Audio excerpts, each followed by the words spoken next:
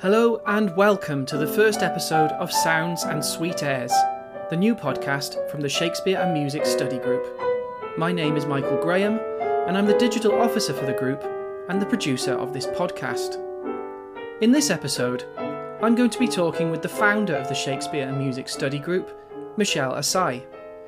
Michelle was born in Tehran and trained in piano performance in Kiev and Paris. She currently works at the University of Huddersfield, where she's researching a project on Shakespeare and censorship in Soviet and post-Soviet music, film and theatre. Michelle also regularly appears as a concert pianist and writes for Gramophone magazine. In forthcoming episodes, Michelle and I will be exploring the enormous, varied and wonderful topic of Shakespeare and music. Shakespeare's own use of music in his plays, musical adaptations of Shakespeare's work from different times and places, and the insights of those who've studied, interpreted and performed Shakespearean music. We'll be talking to a number of fantastic guests, including academics, composers, performers, directors and more.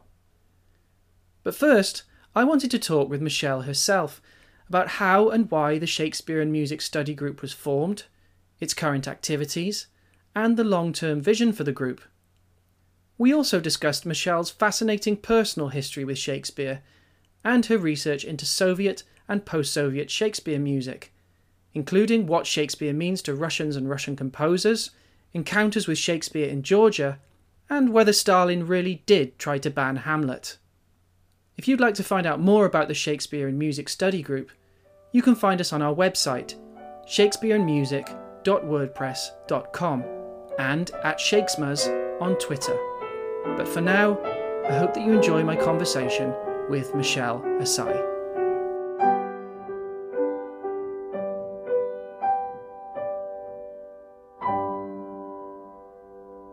Let's start with you, Michelle. So what first got you interested in this enormous world of Shakespeare and music? Thank you, Michael. Yes, Shakespeare and music, it's a very interesting thing. Many years ago, when I had just finished my undergraduate degree at the Sorbonne and was thinking about what to do at master's level, I started getting in touch with people in England because I was a bit disappointed with the Sorbonne's attitude to musicology, which was basically leaving out performance. And for me, as somebody who had piano performance at the basis of my education and piano and music training, I was finding myself quite isolated. So I got in touch with people in England because I saw in England at the university we have music both as performance and as an academic and musicology topic. So interestingly enough, because I had a great love for Shostakovich's music, and that was something I had grown to be so much fond of for many years, ever since my years in Kiev, I contacted David Fanning in University of Manchester, just asking, what do you think I should do for masters? And he said, at the back of my mind, I have an idea for a really ideal topic for your PhD for you, but I won't tell you for now. So I pestered him and said, oh, please, let me know what it is. I'm so curious now. And he said, I think one day you should do a PhD on Shakespeare and Shostakovich. I don't know why, because I was always writing very poetically and putting little poems at the end of my things. And so maybe just the fact that one could see that I was so much into theatre and poetry and music, the kind of the interdisciplinary.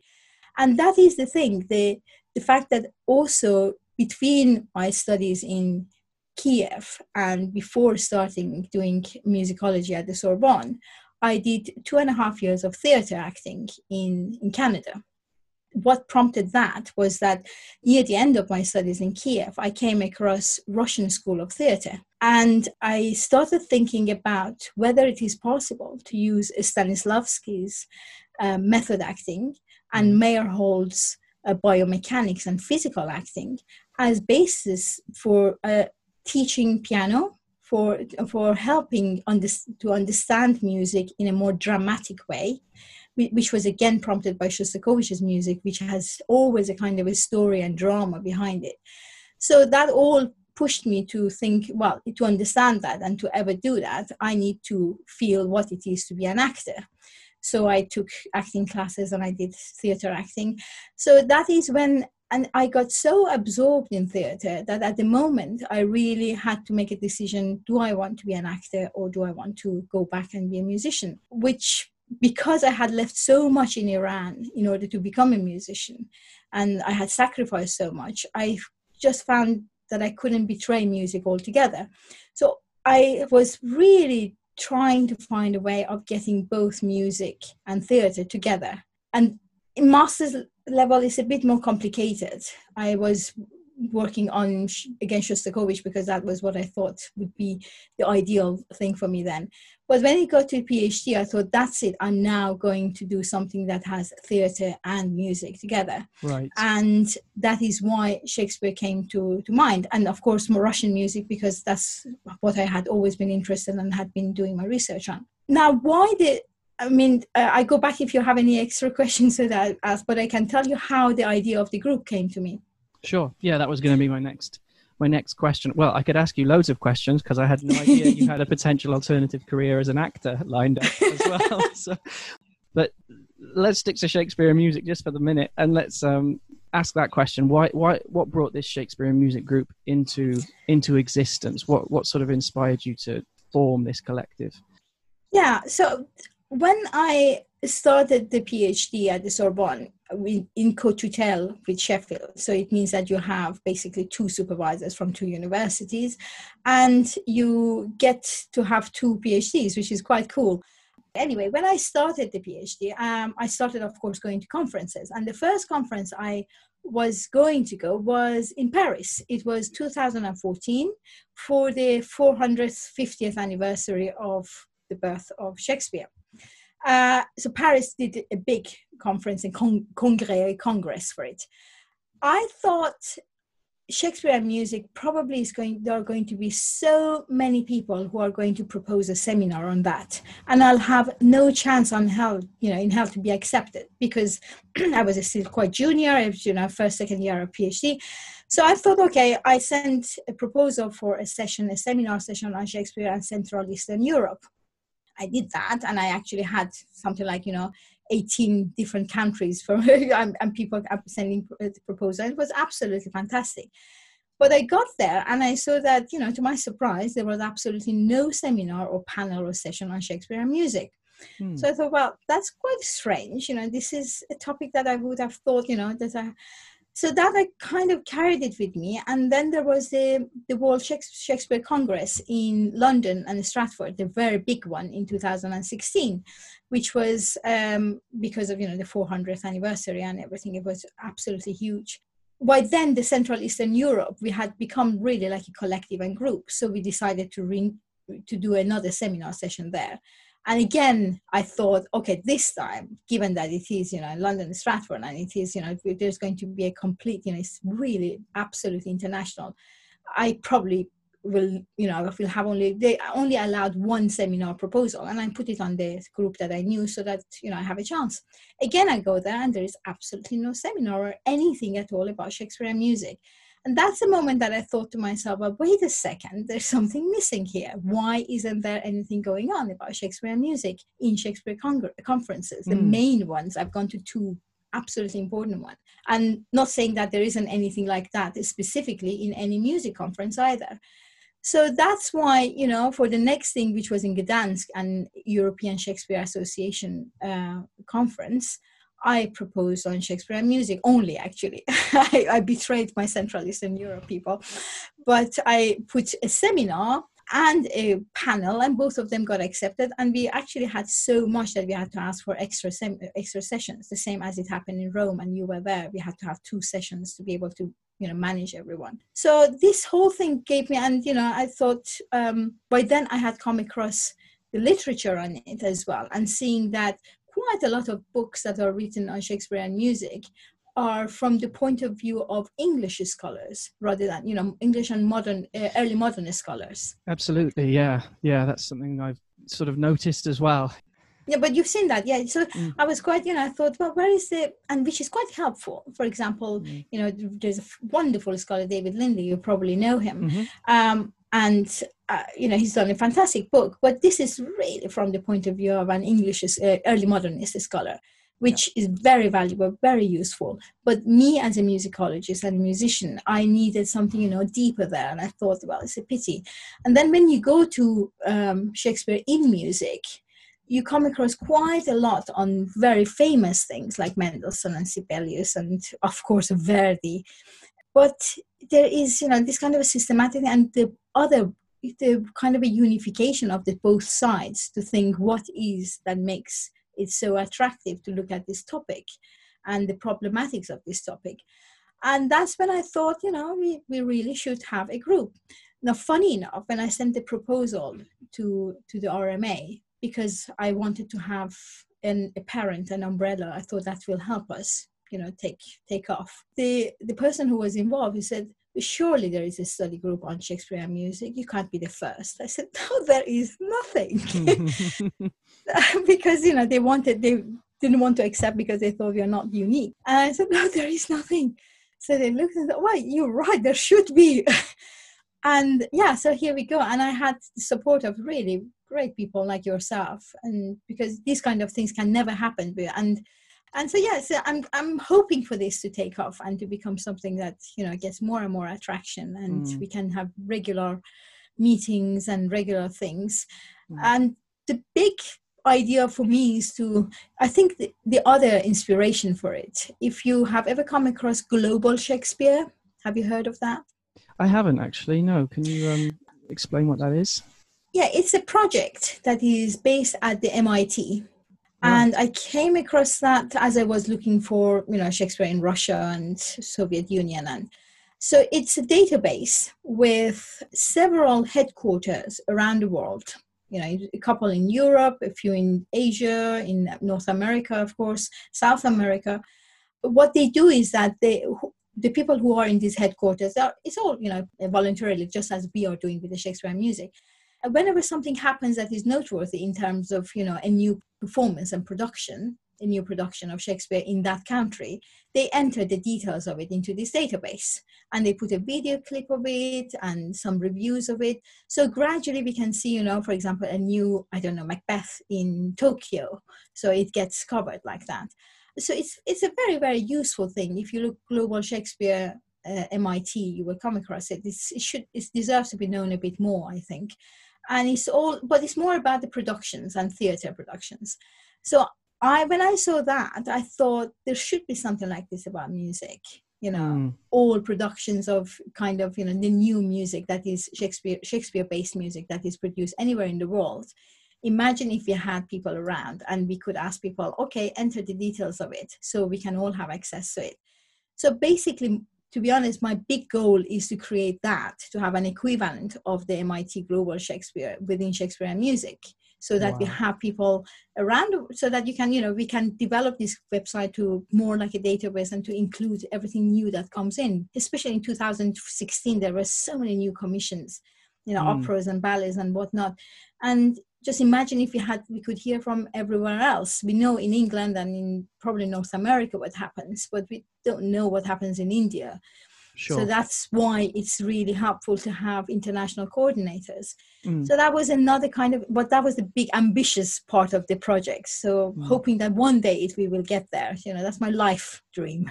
Yeah, I mean, that's a really valuable aim, isn't it? Just as you mentioned, there's a kind of canon of famous Shakespearean music works that are out there, but I guess part of the aim of the group is to show that Shakespeare and music is still a living relationship, if you like. There are still composers composing works based on Shakespeare. This is still a kind of active conversation that is absolutely going on, and hopefully the group as a whole, and also this podcast, I guess, can kind of highlight that ongoing dynamic that's happening. Exactly. One of the ideas was to also not have just the scholars, but have practitioners, but have composers. And why, last year I organized a concert of Shakespeare and music with the students of the University of Manchester, as you have very kindly put up the video of it on our website. But the whole idea was, first of all, I wanted these students to think and come across these works that they weren't aware of or they, took for granted. And also I commissioned, I asked around, and one of the students volunteered to actually write a new piece on it, on Shakespeare. And oh God, he wrote to me, that was one of the most fun things I had ever done in my life. But it was so amazing to see these students taking it on and enjoying it so much, and we decided to do Officer Crocky to finish with, because I thought that's, just going to bring really the energy that these young people have. So yeah, that's the kind of thing that, and it's exactly where, there was an open day for the new students to come and visit the University of Manchester. And some of them came and thanked us because they said that, the program booklet, I tried to make as informative as possible. So that was based on my researches.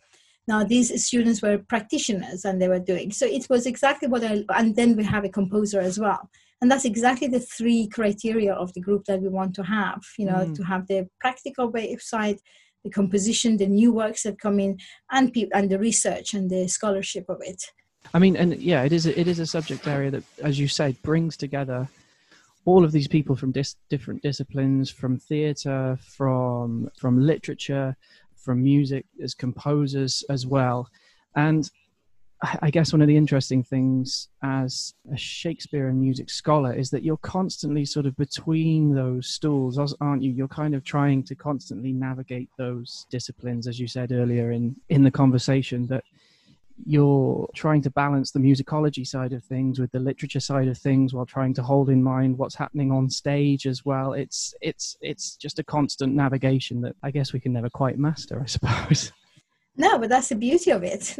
Everything that we can't get ever to the bottom of it becomes extremely fascinating, because we have to just dig deeper and just gather information from other people and other enthusiastic people like yourself and other people that are hopefully joining our group gradually more and more. But I think the more we have, a bigger community, the more interesting the discussions and exchanges will become. Now, for example, I have to say, I didn't know about the opera that you introduced in that RMA conference where I approached you. So, Stephen and it was Timon of Athens, wasn't it? I didn't know at the time. Yes, yeah. And it was such a beautiful paper. Having the composer's own voice there, and it was just, I thought that's it. You nailed it. So I really enjoyed that. And it was exactly what I was hoping. That's a kind of composer's own personal, why Shakespeare becomes more personal for people, and that's I've come across, not just with what you said, but in my own research, that it becomes a kind of a vehicle or a means to say something much deeper inside. I interviewed a composer who unfortunately passed away in January, Sergei Slonimsky. He was probably one of the greatest living composers of Russia at the moment, basically post Shostakovich generation. I went to his own flat in order to interview him in his apartment in St. Petersburg, because I was going to ask him about his opera on Hamlet. He composed this Hamlet opera in 1991, just as the Soviet Union was collapsing. And of course I went there, with 35 prepared questions. And I thought, okay, and I took my dictaphone, thank goodness. So I entered there, and this is one of these really, really, intellectual apartments in St. Petersburg, gorgeous place with a very out-of-tune piano in the middle of it. So he invites me, he's probably in his late 70s then, he invites me and says, come in here. And I say, I asked him the first question, and he said, well, let's go and sit at the piano. And he puts the score in front of him. And for the next 2 hours, and that was my question number 1, he plays and comments and sings through his whole score. And then after about really, an hour and a half or 2 hours, he turns to me and says, next question. So thank God I had my dictaphone and I recorded all that. I said, to be honest, I don't know. But I found out that the whole thing, because I had gone to ask, where you commissioned, but the whole thing was a private project. And he said just at that time, he had time on his hand because everything was collapsing. There was no commissions or anything. And he always wanted to write something on Hamlet. So if he had time, he went to his kind of, they had holiday home cottage and just wrote this for himself and didn't think about it being performed, because it took many years for it to be performed. Didn't think anything, just Hamlet as a way of, just writing what he wanted and what he had on his mind. So I thought, that's so touching, because we want to always read political, things when it comes to Russia. And so did you want to say a message? But there was no message there. It was just his heart. And I mean, there was messages, but a lot more universal, I think. And that's the universality that very often composers, at least in my research, have come across. When they want to make something much bigger and much more universal than just, something about the Stalin or Putin, they go to Shakespeare because it's universal, and by trying to say that, for example, Kozintsev's film Hamlet is about the Stalin, you're actually really demeaning and making it much narrower, because his film with the Shostakovich's music was more about a very universal message of good and evil rather than just a Stalin and whatever. So that's, as you say, the universality of Shakespeare, of course, is probably the most attractive thing. Yeah, and you never want to boil these works, these pieces, down to just that one blunt message, do you? They're multi-layered. There's nuances to all of them, from the personal relationship with Shakespeare or right up to the societal message, and I guess what you would call the universal, the longer lasting message, as well. I'm just sitting here feeling slightly kind of guilty that I haven't managed to write a Hamlet opera during the lockdown that we've just been Yes. Shakespeare managed King Lear. Write a Hamlet opera, and what have I done with myself? But anyway, this I think your anecdote leads us nicely onto the question of who Shakespeare really is for Russian composers, which is obviously where the majority of your research lies. Maybe more broadly, who is Shakespeare in Russia, and whether you maybe feel that Russia or Russian composers have a different relationship from, for example, British composers or composers of other nationalities with Shakespeare. That's a very, very good and extremely general question. I mean, I can write you probably need a whole series of books to reply to that, but I just can touch the surface of it by saying a few things about Shakespeare and Russia, and then Shakespeare and Russian music. Well, the one thing is to bear in mind, and I was often questioned when I would say, what my research was, Shakespeare and Russian music. They would say, well, why Shakespeare and Russia? Thinking that, Russia has its own Pushkin. Why don't they need Shakespeare? But it's absolutely amazing how, despite kind of relatively late arrival in Russia, because the first instances of Shakespeare being in Russian language and in Russia, the Russian Empire, was from mid 18th century. So it was not, as early as, for example, in Poland, in Gdansk. So it's, despite that, and the very first one, which was Hamlet, and it was a very, very distorted translation from French, from Voltaire's attitudes, which was, not a positive attitude. So from then, it was already, first of all, Hamlet was quite politically from the very start, connected with politics. So, the bands, and because very often they could see the same struggle for power and killings to get power for the throne within their own czars. So that's quite understandable.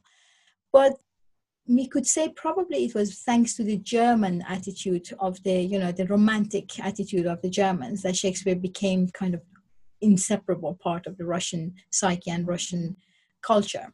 And it was, following the footsteps of Goethe and the likes. So it's the fever of Shakespeare that took all Europe in the romantic writers and authors. And it got to Russia as well. But what is very interesting is that very quickly it also became a way of kind of, to to show their superiority. For example, in 1864, which would have been a year of an anniversary, all the 64 ones are anniversary, there was quite a lot of celebrations, including music ones. And here there was a speech that Turgenev, Ivan Turgenev, the great Russian author, he gave this very famous speech, which he called Hamlet and Don Quixote. And in that speech, he basically said that human being is either a Hamlet or a Don Quixote. Don Quixotes are goal-orientated. They are simple but affectionate. They work. They are active. They have, a dream and they work towards it. Hamlets are superfluous. They do nothing. Right. They dream. They are, they have the big dreams, but they are inactive and they do nothing towards it. So kind of very negative attitude to the Hamlets. But by doing that, if you don't think about whether it is liking Hamlet or not liking, but the idea that you are basically making it as a kind of a personality and a kind of person, the types that are in the society. You're imposing that your society, or Russian society, is made up of Don Quixotes and Hamlets. And it kind of really made, that was the first step probably to make Hamlet really a part of the Russian cultural understanding. And in the same speech, he claims, I can't say word for word, but he says, we can claim that we understand Shakespeare better than our German and Italian friends. And I dare to say that even better than the English. So, they're basically saying, despite the translation and everything, we understand Shakespeare better because it's closer to our personality or something. And you probably have heard the William Morris saying, Hamlet should have been a Russian, not a Dane. Yeah. Which, again, kind of suggests there is so much affinity between. From then on, it was like all over Europe, Romantic Europe, after Shakespeare was for Byron and for Pushkin. And, that's the same thing going on in Russia as well. Now, with music, it's a little bit of a superiority thing, because in the same 1864, there was a big festival of Shakespeare-based music. And César Cuy, who was, a Slavophile and very anti-Westernizer in terms of music, he started mocking, Verdi, saying that only Italians dare to make fun of Shakespeare.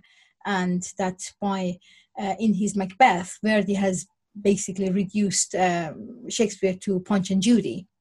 And you can see that it's not so much about, the musical values, that it is about, the same obsessions that is about the Russian superiority. They're kind of wanting to avoid being like the West, becoming, so the Westernizers and the Slavophiles. And I think these are all showing that Shakespeare in general matters a lot more than just another topic, than another subject matter or a play that you can base your opera on. It matters a lot more than that. It's kind of, very deeply rooted in everything. So that's one thing I think is important to bear in mind. And of course, with the complications, what makes the question of Shakespeare and Russia and Soviet Russia very interesting is, of course, how the Soviet Union had to change the narrative of Shakespeare in order to make it fit all this ideology, the new ideology, and to allow it to continue to be a part of the culture. Because, if you think about it, if you have just got rid of your own king and tsar, why do you need to bother about somebody who writes about kings and queens? But very soon it becomes about something a lot more than that. It again goes into that universal language of it, the universal message. So it's a very fascinating thing to look at, for example, Shakespeare in the 20s and 30s, how it gradually changes, to the point that then, in the 1930s, basically the authors are told to write like Shakespeare. There was a slogan to Shakespeareize more, let's do more Shakespeare. So it means, inviting people to write like Shakespeare. So it's quite absolutely amazing, the whole thing, in terms of the culture in general. I think in terms of composers, and probably also even performances, there is one thing that I've written here for myself to make sure I say, because I find it's a very interesting topic, compared to the English, is that probably they have a little bit more liberty. Right. Let's say if you probably, I don't know if you went to Brett Dean's Hamlet or not. Most criticism about it was about the libretto. Why? Yes. Because we'll come out and or Thomas Addis's Tempest. This is a constant. My own research in Shakespeare and British opera. This is just a constant recurring theme that, if you're damned if you keep Shakespeare's words, because then you're ruining them by setting them to music. But then if you change Shakespeare's words in order to kind of do your own thing and distance yourself slightly from the source material, then you're equally opening yourself up for criticism. No, that's exactly the problem. And, I came out and I thought, oh, did he need to put to be or not to be there? Or did he not? If you go to a Hamlet opera in English, you are there waiting any moment. When is it going to be or not to be? Absolutely. And what's he going to do with it? And what's he going to do with it? How is he going to ruin it? That sort of thing. Yeah. Whereas, if you think about it, in Russian or any other translation, they kind of are free from that straitjacket. Because they're already dealing with a translation. So it's already one step closer to being a libretto than it is in an English-speaking context. And also, in here you go to an opera based on Shakespeare and you think, what has it done to Shakespeare to make it better? Why should I go to listen to a Shakespeare being sung rather than being spoken? Whereas, already in a when it is not, it has lost its language. So I think that is one kind of an advantage that all the foreign Shakespeares have over English and American Shakespeares, that they have got free of the language. So they already are dealing with something that is an adaptation, because the translation is, a form of adaptation. And in terms of Russia, of course, it's a huge topic to talk about the translations. But there were two trends. One of them was, like in any translation, to be closer to the, as loyal as you can to Shakespeare's or to the source. And the other one was to make it as performable as possible and to be, basically a translation for the stage. And in that case, of course, Pasternak's translation has always been the one that almost all operas and, any kind of songs prefer, because it's very musical. It has taken more modern language of Russia, so it's easier to, to add. And despite the fact that, if somebody sits down and really studies Pasternak's translation, is quite a lot of distortion, because, he was translating at a time that he was not allowed to write. So for him, translation was escapism. He was basically putting what he wanted to say in the translations. That's why it becomes a very complicated matter. That's Sergei Slonimsky that I told you, for instance. He used Pasternak's translation for his opera.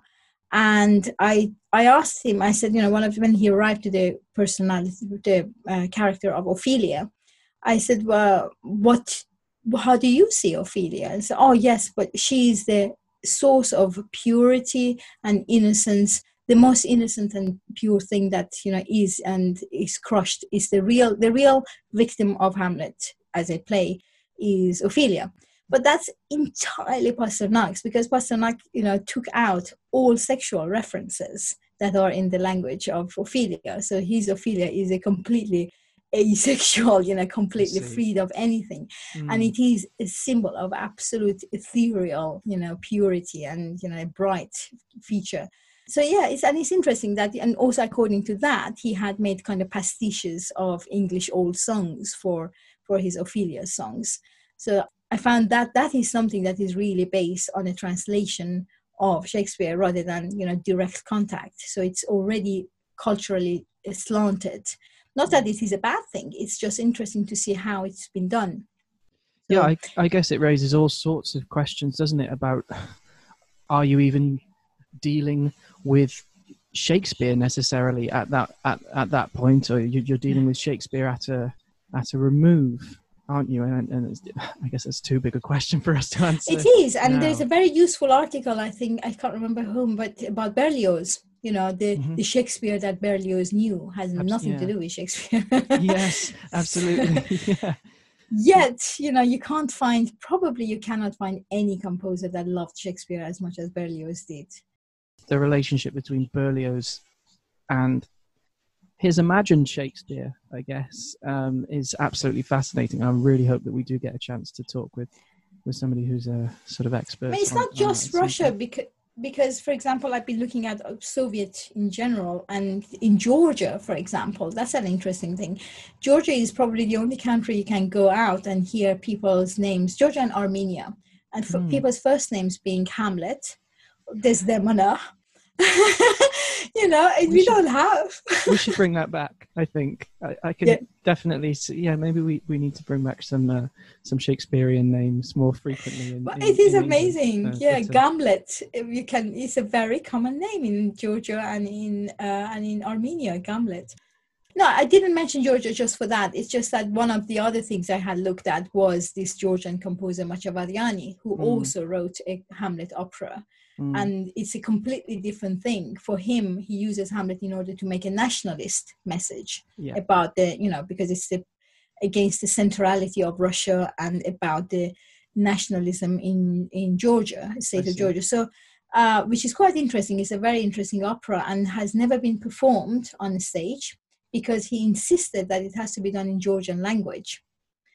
And of course, it couldn't happen during the Soviet time, and still now, his son, who is alive and who is a conductor, all the offers that he gets are from, in Russian language, and he wants to keep his father's word and, not allow that.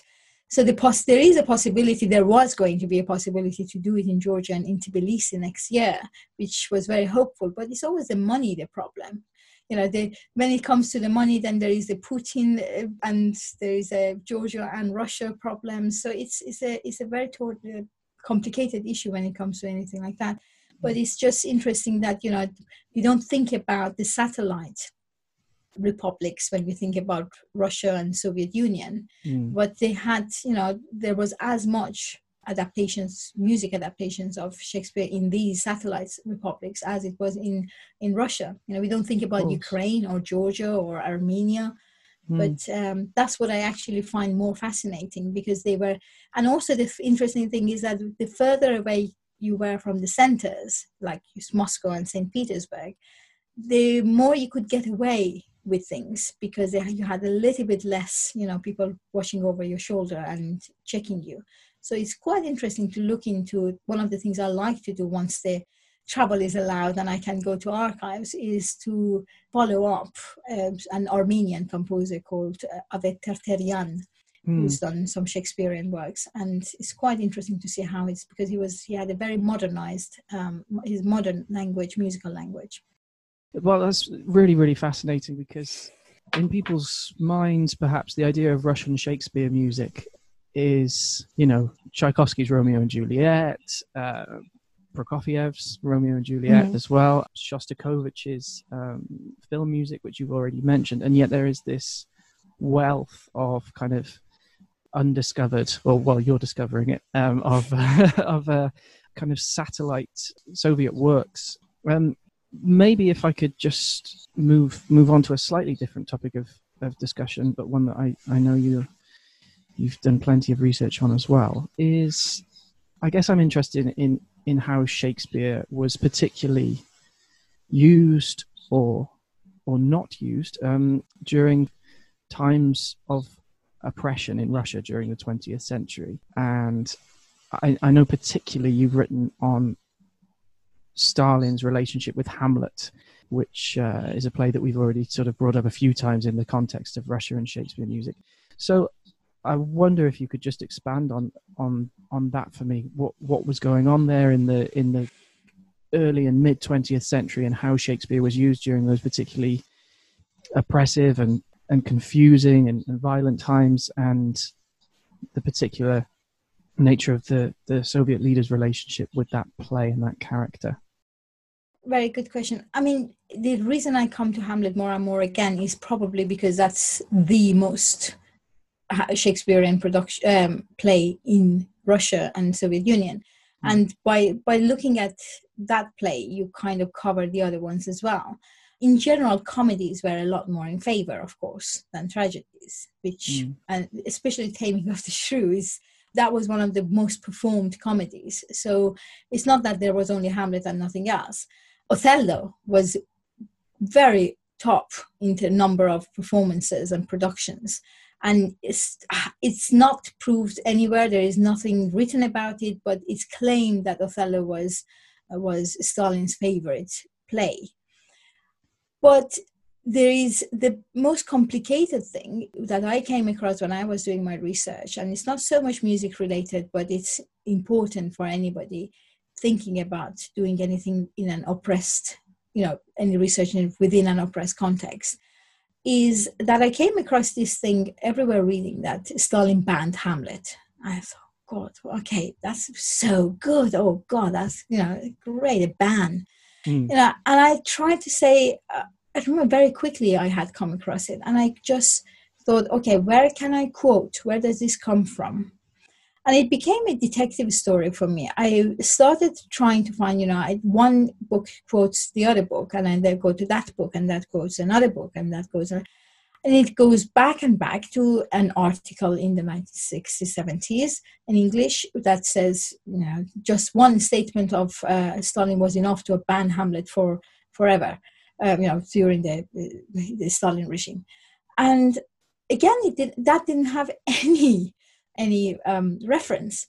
So I thought to myself, well, I'm going crazy. I can't. And so I went in archives in Russia, because I have done many trips to Russia, and I never come across anything that is, because a ban needed to have a document. You can't just.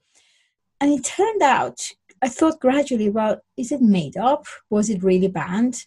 And then I started seeing that, okay, if Stalin banned, then I see that in 1942, there is a whole Shakespeare festival happening in Yerevan in Armenia, which is a part of Soviet Union, and including performances of Hamlet. So that doesn't really make sense, if it is banned. You can't go ahead and do an official festival. And gradually I realized that it's probably a myth. And it was very interesting, because this brings me to one of the productions and one of Shakespeare projects that probably is, I'd like to have a whole chapter or something on it once I go back to working on my postdoc. And that's in the 1940s in Moscow, the Moscow Art Theatre, which actually was a theatre that Stalin adored. And he even had a special, underground way to get to it, so that he didn't need to come to the street. Apparently there was a tunnel that would take him to it. Somebody showed it to me. So it's in the center of Moscow. So the Moscow Art Theatre was planning to do a production of Hamlet. It was the brainchild of Nemirovich Danchenko. So Vladimir Nemirovich Danchenko was is the co-founder of the Moscow Art Theatre alongside Stanislavski. We all know Stanislavski's name because of the method acting, but Nemirovich Danchenko was as important for Russian theatre. So it was his projects, and he had quite a lot of people on board, including Pasternak, it was going to be the first staging of the new translation of Pasternak. And Nemirovich Danchenko actually worked very closely with Pasternak on the translation to make it, a staging for the stage. It had Boris Livanov as a actor, again a very important actor then. Dmitriev and Shebalin, Vissarion Shebalin as composer, who is he was probably number 3 to Prokofiev and Shostakovich. We know less about him, but he was extremely important. So there is this production, and the story is that, and this is the story that the son of the main actor, Hamlet, had said, that in 1940, there is a reception in Kremlin, and his father, so Boris Livanov, the actor of Hamlet, meets up with Stalin. And Stalin tells him, what are you working on these days? So, we are working on Hamlet. So he says, but Hamlet is weak. So he answers to Stalin, but Tavarish Stalin, our Hamlet is strong. So Stalin says, oh, that's good, because the weak get beaten. Right.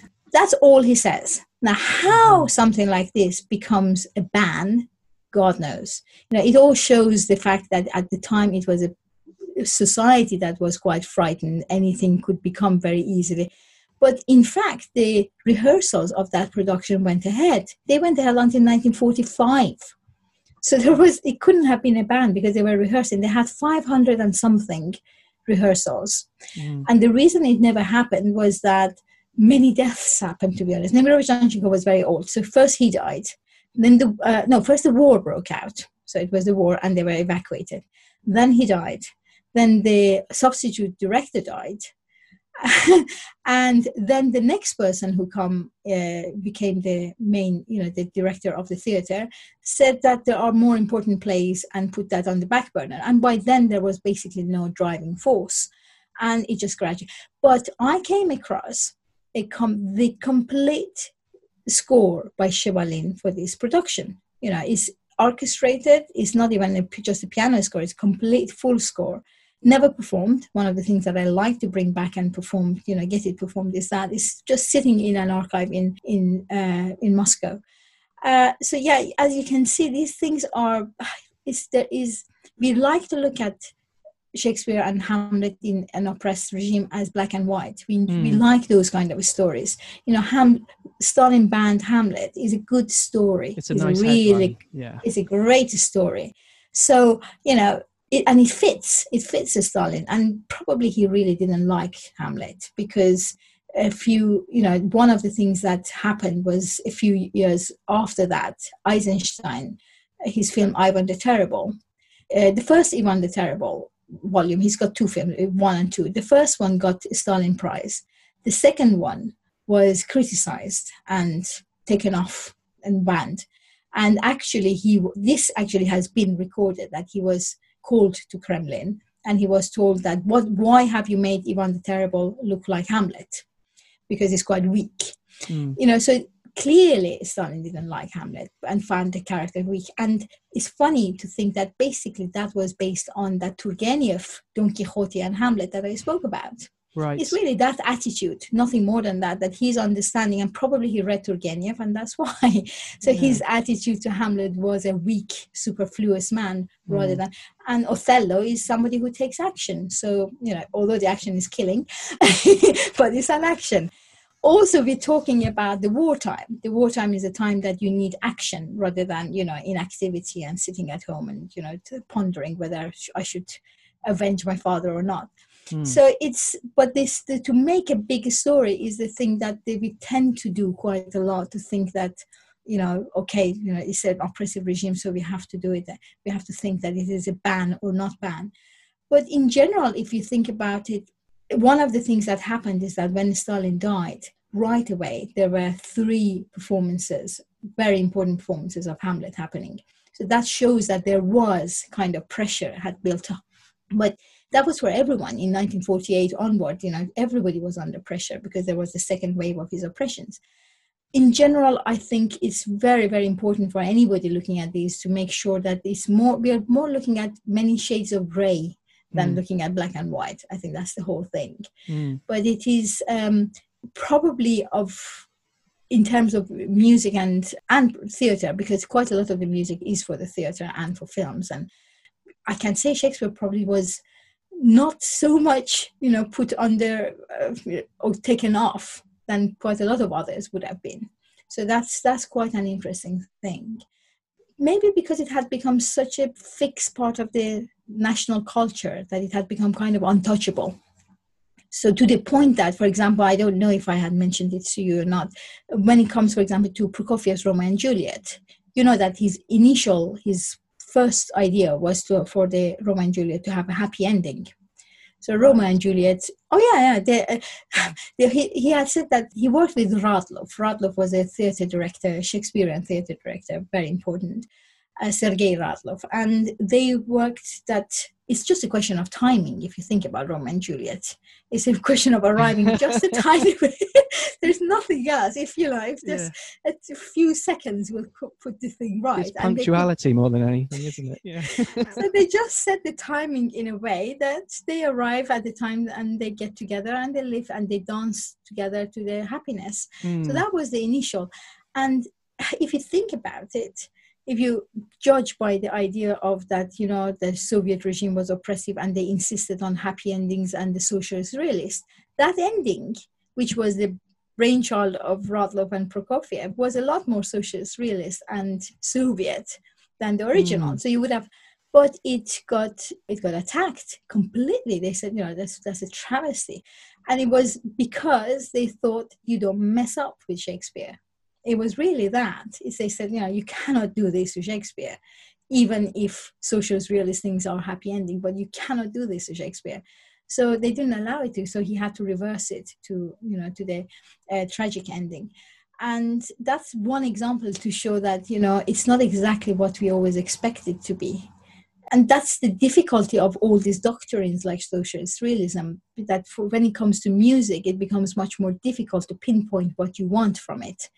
And in a way, on one hand, music can get away with a lot more. And on the other hand, they can find fault where you don't think there is a fault. I see. So it's a fascinating topic, and that's what it makes it so endless and so fascinating. Even looking at the very famous Romeo and Juliet and others, there are still layers that has to be looked at. We look at the surface, but there is so much more to be looked at and to dig and to find in there.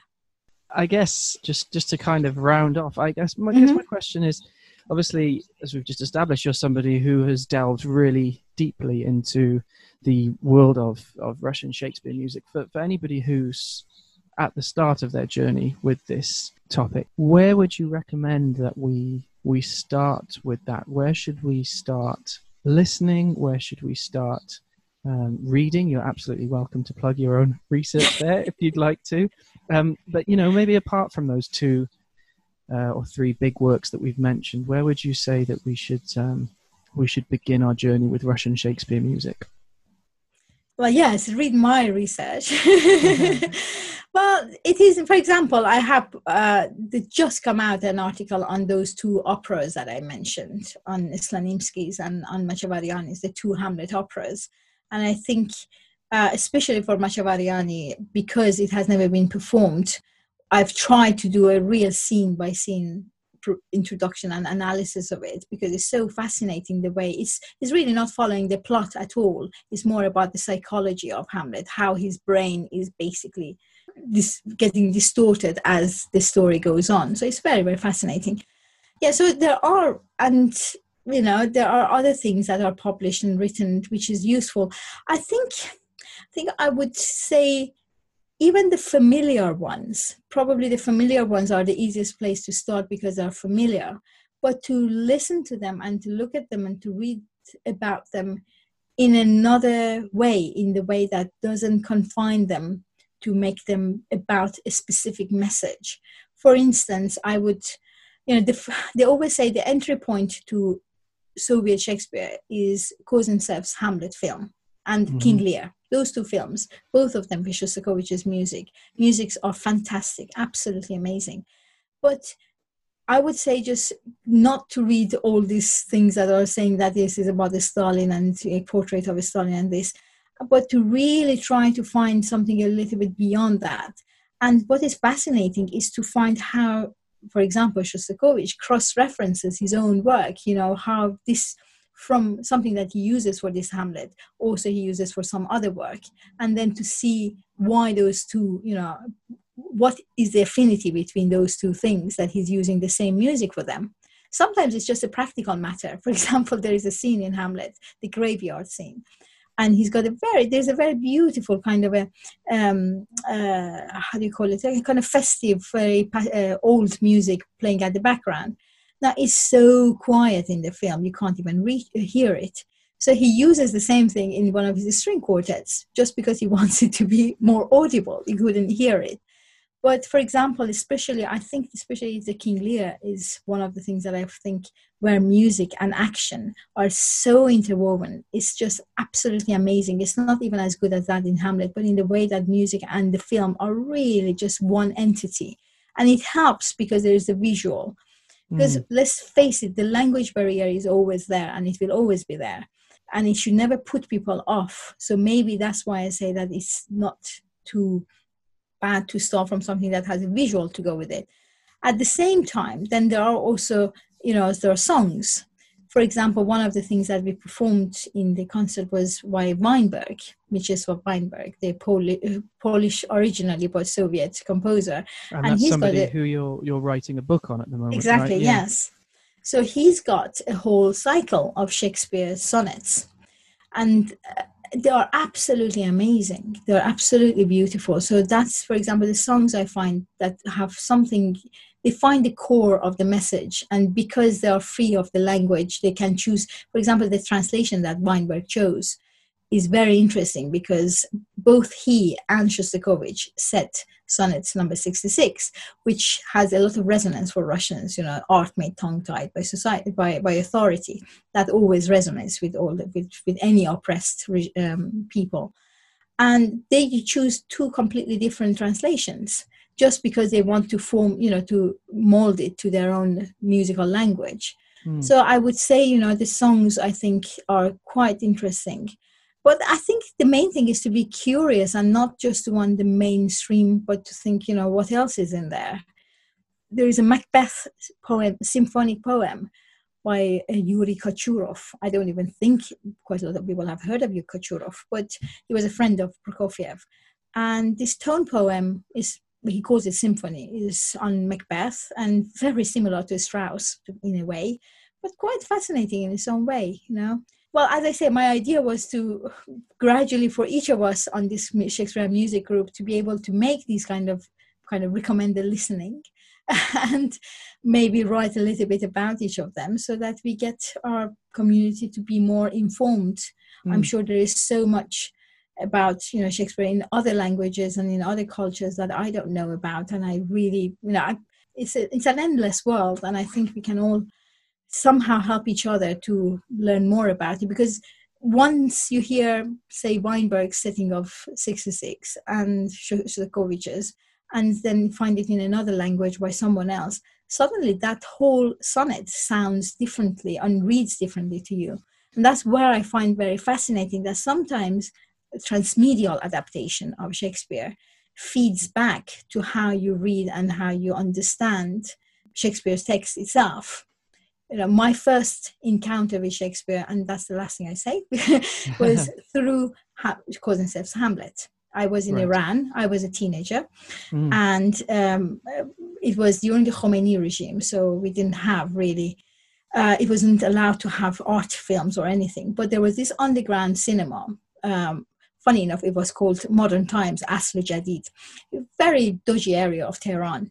But they would have, from time to time, they had retrospectives of great filmmakers. That's where I saw first Tarkovsky and completely changed my life. And then they had this retrospective of Kozintsev, and they put Hamlet and King Lear. So the first night was Hamlet, and I went. And that was my first time ever encounter with Shostakovich's music, with Shakespeare at all, and with Hamlet at all. And that's how I got introduced to Hamlet, to the point that I didn't even know the ending. And I remember I was with my mom and I said, but it was just a little scratch. Did he have to die? Because he just gets a little scratch from that. Yeah. But why did he? And my mom said, well, it's a tragedy. Everybody has to die. But funny enough, after that, and I still cannot read Shakespeare's Hamlet and not see this face of the Russian actor that I saw in that and have that attitude. This shaped probably forever my attitude towards Hamlet. He's a very determined Hamlet. He's a strong Hamlet. So when I read about Hamlet being weak, I could never understand what the hell they're talking about. So you completely disagree with Stalin then? I completely disagree with Stalin. On many things, on this too. On Hamlet especially. Thank you, Michelle, for that. Thank you so much. First experiences of Shakespeare and Shakespearean music as well are often so visceral. It was lovely to hear that story at the end then of how you first, I guess, got interested in this whole area just as a teenager. And I think we've got a real sense from the conversation of the kind of journey that it's taken you on across continents and, in exploring loads of different Shakespearean pieces. It's absolutely been wonderful to talk to you, and thank you for introducing me to this topic. I hope that other people enjoy listening to you talk about it as much as I have. So thank you very much to Michelle Asai, and I'm going to go and think about whether I am a Hamlet or a Don Quixote. I think remember. That's a good thing to end on. Thank you so much, Michael. It's been an absolute pleasure talking to you and sharing all this many things. Brilliant. Thank you very much, Michelle. Thanks.